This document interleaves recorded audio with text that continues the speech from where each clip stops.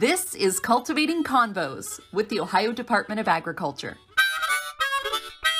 And it's fun to have everyone else kind of get a little insight into what we do. Farmland forever. Actually, that was the next question I was going to ask you. Shelby, let's wrap this thing up. Hey everyone, welcome to another edition of Cultivating Convos. Let's see, you're used probably to Shelby kicking things off. She is away on this one, so we'll bring in Megan, the old pro that you're used to. Hey Megan. Hey Brian, glad to have you. We've had a week, huh? Hey, we've been making a lot of trips throughout Ohio to county fairs, some independent fairs that are happening, and I went with Director Planta to Meigs County and had a fantastic time. I know you just recently went on a trip too, and it's so cool to see just all the pockets of the state and everyone just proud of where they're from and what they're showing off at the fair. Yeah, it's really cool. And you're meeting so many different people, like you said, just from all over the state. Director and I went to Jefferson County last week. That was a really great visit. So yeah, I know she's been very happy with all of her fair visits, and they will truck on, I think, until October. So these fairs are a source of pride, and you can tell that whenever you go. So there's more on the agenda. I think some of them even go into October. So we still have a ways to go. Hopefully, if your county fair is getting ready soon, you make sure to check it out and enjoy it. And speaking of different counties, Megan, you got to take a trip yourself to one a little bit down the way from Ohio or Columbus, I should say. Yeah, I did. I can't remember if it was last month or the month before. You know, everything runs together. But yes, I was in Adams County. I made a special trip to a special farm with a special guy. So, John Smiley, we'd like to welcome you to our podcast. Thanks very much for being here with us. You're one of our special guests that we've had. So we appreciate you being here. Well, thank you. Appreciate it. So for our listeners who don't know, John Smiley lives on the oldest farm in our Historic Family Farms program. John, what year did you celebrate this year? This was 250 years. Yeehaw. John, I know you and I have talked quite a bit over the last couple of months, but for people who don't know, just tell us a little bit about your land, about the farm. What do you got going on over there? My son and I farm. I've got about 600 acres here, and we rent additional land. We raise corn, soybeans, Charolais cattle, and hay. And like I say, it started in 1772, and it's never been out of the family. Wow. And John, let me ask us, how is this one of those folklores that keeps being passed down generation to generation, the stories that come with it? Oh, yes. There's several stories that's come along. Of course, I'm sure there's many that's been lost, but through the years, the family, my grandfather and great uncle farmed together here, and they had steam engine. They run custom thrashing, and then they got into the corn shredding. They had a sawmill.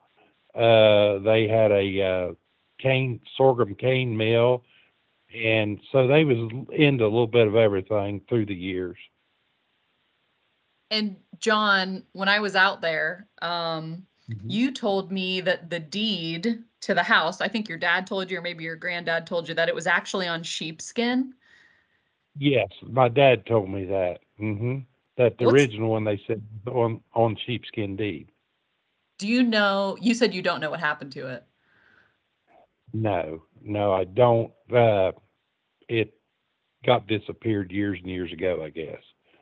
So I don't know what happened to it. No. I don't think many people put deeds on sheepskin anymore, huh? No, I don't think so. Now, I had a lady tell me a few years ago that she was going to try to get a replica of it from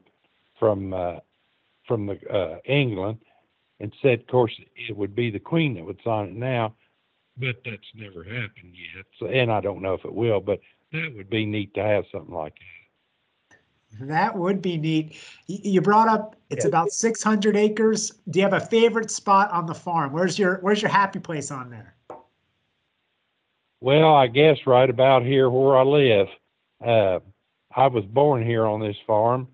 I was born in the other home that it burnt, but I was there, and when I first got married, my dad and mom, they moved back over to the other farm where my grandfather had built a home, and he told me, he goes, "You've always been here. This is where you need to stay." So I've never really left the location. So I guess right here at the farmstead. And John, there's still a piece of the original limestone house. Can you explain a bit of that background and what is still standing there today? Well, what that is standing there was from my great grandfather on my grandmother's side. That's where my grandmother, Smiley, which she was a McClellan, that's where she lived, and most of it, it's fell in and stuff, but there's still a little bit of a standing there. So she growed up in that rock house over there, and my grandfather growed up in the rock house here, and they decided they was going to get married. So my grandfather he'd got a piece of this farm, and he built a new home and put a barn and stuff over there. That's where they went to housekeeping. So that's where my dad he was raised there. And my son, then when he got married, he moved back over. He lives there where my grandpa lives. So we kind of stay close, I guess. That's excellent. And so you've brought up your son. Are there grandchildren too that are learning kind of all the ways of the farm? Yes, there is. I've actually got two daughters. They're older than my son. They married brothers. They live down by Peebles, Ohio. Both of son-in-laws. The one farms full-time. The other one farms part-time. My oldest daughter, she had 4 children, and then her oldest son has got 3. So I've got 3 great-grand kids. Then my second daughter, she had 3 children, and then my son, he's got 2 boys. Oh my gosh, you have a lot of little ones running around there, huh, John? At Christmas time, it's wall to wall. I bet. Oh my gosh. Yeah. So John, I asked you this when we shot our video out there, but I want to ask you again. What do you make of being, as far as I know, the oldest farm in Ohio? I mean, what do you make of that? What are your thoughts? Oh, it's something I'm proud of. It's I don't know. I don't feel any different probably than anyone else that's farming. I mean, yes, the history means a lot to me, but everybody's proud of their place. I don't feel I'm any more proud of mine than anyone else would be. Well, it's pretty cool the place you have. We all rely on so many things in our lives that kind of, let us down, and we need new ones, whether it's clothes, cars. It seems like, though, has the land that your place is on ever let you down, or does it keep producing for you every single year? Well, it's a challenge. It's like everything else. There's years it's easier, and there's years it's, pretty tough. I mean, since I've been farming, yeah, I've had some real good years and I've had some really pretty tough times and stuff. But, like I always say, if you like what you're doing, them kind of troubles, you can withstand them better.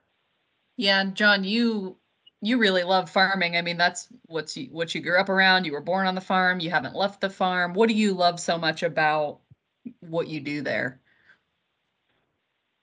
Well, I don't know. I guess I love to see things grow, and I like to watch the cattle, and I do enjoy that. I guess I kind of like to being out more or less by myself a lot. Gives you a lot of time to really appreciate, the things in life and, your blessings and stuff like that. I think that's something we could all live by, John. I appreciate it. Megan, did you have anything else you wanted to ask? Or John, was there anything else you wanted to mention? No, I don't think there is. I appreciate you taking time to listen to a boring guy like me, but no, we love the history, John, and we appreciate you coming on, and congrats on 250. That's, what is it, Brian? Sester Centennial. You know it better than anyone. Yeah, there's a couple different ways to celebrate 250 years, but I guess Sester Centennial, something like that's the proper term. Well, to me, I just say 250. Fair enough. Yeah, still accurate. Well, it's easier to say, and I could probably come a lot near spelling 250. See.